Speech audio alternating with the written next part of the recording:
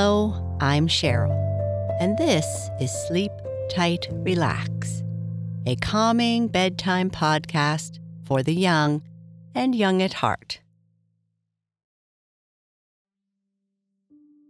Our sleep story is the first chapter of the story of Alice in Wonderland. Alice is sitting beside her sister and is feeling bored. She has tried looking at her sister's book, but it has no pictures or conversations, and she wonders why her sister is even reading it. All of a sudden, Alice sees a white rabbit running by, wearing a waistcoat and looking at a watch. She watches him go, and then when he pops down a hole, she doesn't think twice and follows him down. Let's see what happens. But before we continue with our story, let's start by breathing together. We can practice our deep breathing anytime or anywhere. But before bed, let's first turn down the lights, get comfortable, and make sure that everything feels as it should. We are going to do a series of deep, slow breaths. When you breathe in, be sure to breathe slowly through your nose. And when you breathe out, try to push all the air out of your lungs. We often talk about taking belly breaths or filling your belly up like a balloon. If that helps you visualize the kind of breath to take, then please try. You can use whatever works for you.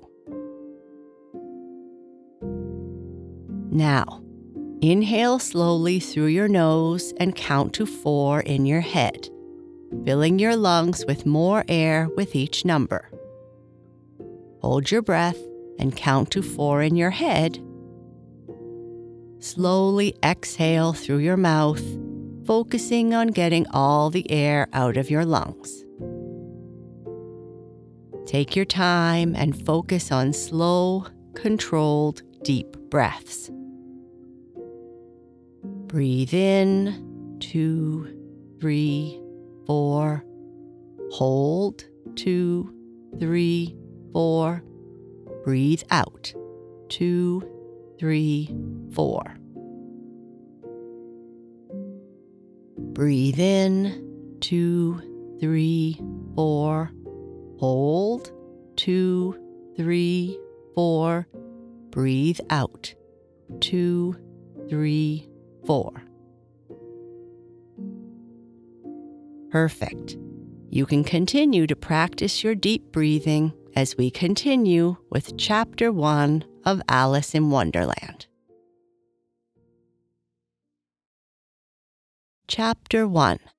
Down the Rabbit Hole.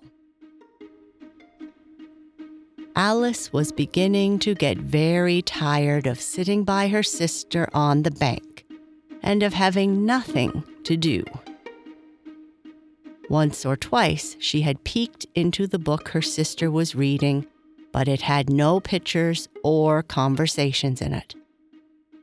And what is the use of a book, thought Alice, without pictures or conversations?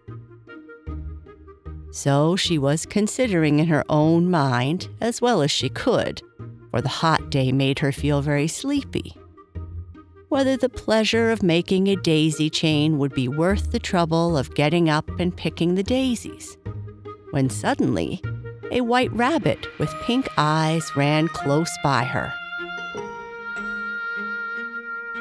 There was nothing so very remarkable in that, nor did Alice think it was so very much out of the way to hear the rabbit say to itself, oh dear, I shall be late." When she thought it over afterwards, it occurred to her that she ought to have wondered at this, but at the time, it all seemed quite natural. But when the rabbit actually took a watch out of its waistcoat pocket and looked at it, and then hurried on, Alice started to her feet. for it flashed across her mind that she had never before seen a rabbit with either a waistcoat pocket or a watch to take out of it. And burning with curiosity, she ran across the field after it, and fortunately was just in time to see it pop down a large rabbit hole under the hedge. In another moment, down went Alice after it, never once considering how in the world she was to get out again. The rabbit hole went straight on like a tunnel for some way, and then dipped suddenly down. So suddenly that Alice had not a moment to think about stopping herself before she found herself falling down a very deep well. Either the well was very deep, or she fell very slowly, for she had plenty of time as she went down to look about her and to wonder what was going to happen next. First, she tried to look down and make out what she was coming to, but it was too dark to see anything. Then she looked at the sides of the well and noticed that they were filled with cupboards and bookshelves. Here and there she saw maps and pictures hung on pegs. She took down a jar from one of the shelves as she passed. It was labeled orange marmalade. But to her great disappointment, it was empty. She did not like to drop the jar for fear of hitting somebody underneath, so managed to put it into one of the cupboards as she fell past it. Well, thought Alice to herself, after such a fall as this, I shall think nothing of tumbling downstairs. How brave they'll all think I am at home. Why, I wouldn't say anything about it, even if I fell off the top of the house, which was very likely true. Down, down, down. Would the fall never come to an end? I wonder how many miles I've fallen by this time, she said aloud. I must be getting somewhere near the center of the earth. Let me see. That would be 4,000 miles down, I think. For you see, Alice had learnt several things of this sort in her lessons in the schoolroom. And though this was not a very good opportunity for showing off her knowledge, as there was no one to listen to her, still it was good practice to say it over. Yes, that's about the right distance, but then I wonder what latitude or longitude I've gotten to. Alice had no idea what latitude was or longitude either, but thought they were nice, grand words to say. Soon she began again. I wonder if I shall fall right through the earth. The antipathies, I think. She was rather glad there was no one listening this time, as it didn't sound at all like the right word. But I shall have to ask them what the name of the country is, you know. Please, ma'am, is this New Zealand or Australia? And she tried to curtsy as she spoke. Fancy curtsying as you're falling through the air. Do you think you could manage it? And what a backward little girl she'll think me for asking. Nope, it'll never do to ask. Perhaps I shall see it written up somewhere. Down, down, down. There was nothing else to do, so Alice soon began talking again. Dinah will miss me very much tonight, I should think. Dinah was the cat. I hope they'll remember her saucer of milk at tea time. Dinah, my dear, I wish you were down here with me. There are no mice in the air, I'm afraid, but you might catch a bat, and that's very much like a mouse, you know. But do cats eat bats, I wonder? And here Alice began to get rather sleepy, and went on saying to herself in a dreamy sort of way, do cats eat bats? Do cats eat bats? And sometimes, do bats eat cats? For you see, as she couldn't answer either question, it didn't much matter which way she put it. She felt that she was dozing off and had just begun to dream that she was walking hand in hand with Dinah and saying to her very earnestly, "Now, Dinah, tell me the truth. Did you ever eat a bat?" When suddenly, thump, thump, down she came upon a heap of sticks and dry leaves, and the fall was over. Alice was not a bit hurt, and she jumped up onto her feet in a moment. She looked up, but it was all dark overhead. Before her was another long passage, and the White Rabbit was still in sight, hurrying down it. There was not a moment to be lost. Away went Alice like the wind, and was just in time to hear it say as it turned a corner, "Oh, my ears and whiskers, how late it's getting!" She was close behind it when she turned the corner, but the rabbit was no longer to be seen. She found herself in a long, low hall, which was lit up by a row of lamps hanging from the roof. There were doors all around the hall, but they were all locked. And when Alice had been all the way down one side and up the other, trying every door, she walked sadly down the middle, wondering how she was ever going to get out again. Suddenly, she came upon a little three-legged table, all made of solid glass. There was nothing on it except a tiny golden key. And Alice's first thought was that it might belong to one of the doors of the hall. But alas, either the locks were too large or the key was too small. But at any rate, it would not open any of them. However, on the second time around, she came upon a low curtain she had not noticed before, and behind it was a little door about 15 inches high. She tried the little golden key in the lock, and to her great delight, it fit. Alice opened the door and found that it led into a small passage, not much larger than a mouse hole. She knelt down and looked along the passage into the loveliest garden you ever saw. How she longed to get out of that dark hall and wander among those beds of bright flowers and those cool fountains. But she could not even get her head through the doorway. And even if my head would go through, thought poor Alice, it would be of very little use without my shoulders. Oh, how I wish I could fold up like a telescope. I think I could if I only knew how to begin.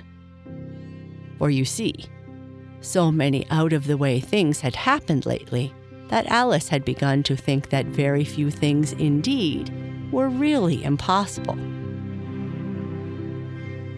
There seemed to be no use in waiting by the little door, so she went back to the table, half hoping she might find another key on it, or at any rate a book of rules for folding people up like telescopes.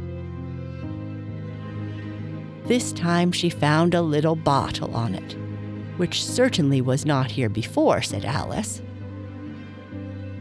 And round the neck of the bottle was a paper label with the words, "Drink me," beautifully printed on it in large letters.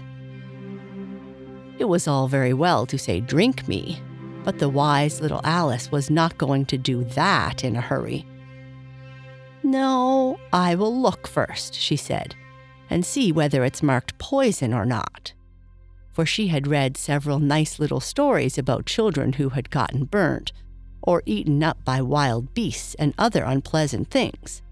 all because they would not remember the simple rules their friends had taught them, such as something hot will burn you if you hold it for too long, and that if you cut your finger very deeply with a knife, it usually bleeds. And she had never forgotten that if you drink from a bottle marked danger, it is almost certain to disagree with you sooner or later. However, this bottle was not marked poison, so Alice ventured to taste it, and finding it very nice, it had in fact a sort of mixed flavor of cherry tart custard, pineapple, roast turkey, toffee, and hot buttered toast. She very soon finished it off. "What a curious feeling," said Alice. "I must be folding up like a telescope." And so it was indeed. She was now only 10 inches high, and her face brightened up at the thought that she was now the right size for going through the little door into that lovely garden. First, however, she waited for a few minutes to see if she was going to shrink any further. She felt a little nervous about this, for it might end, you know, said Alice to herself, in my going out altogether like a candle. I wonder what I should be like then.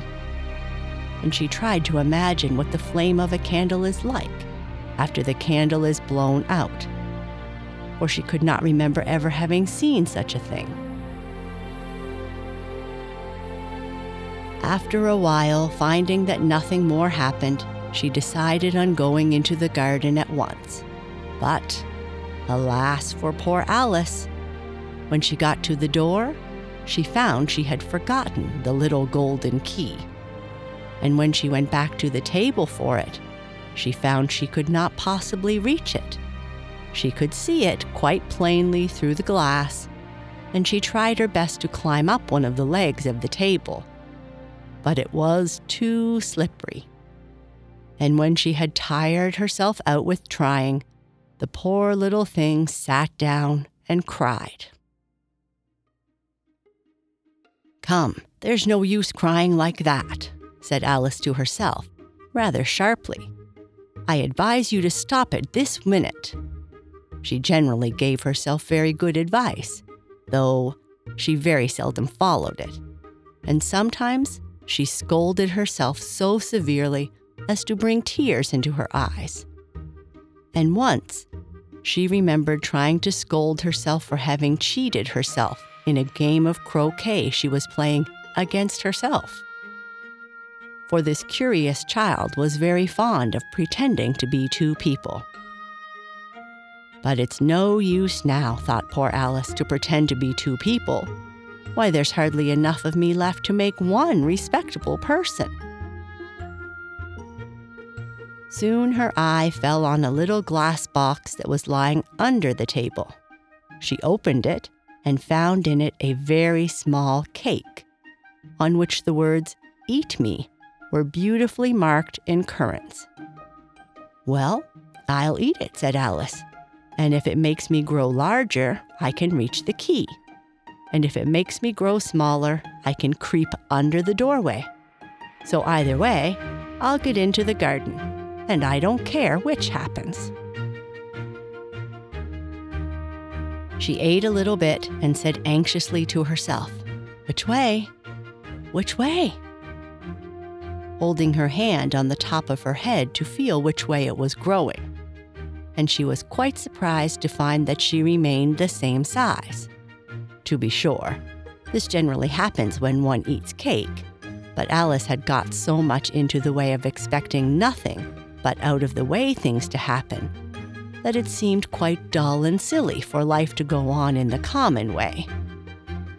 So she set to work, and very soon finished off the cake.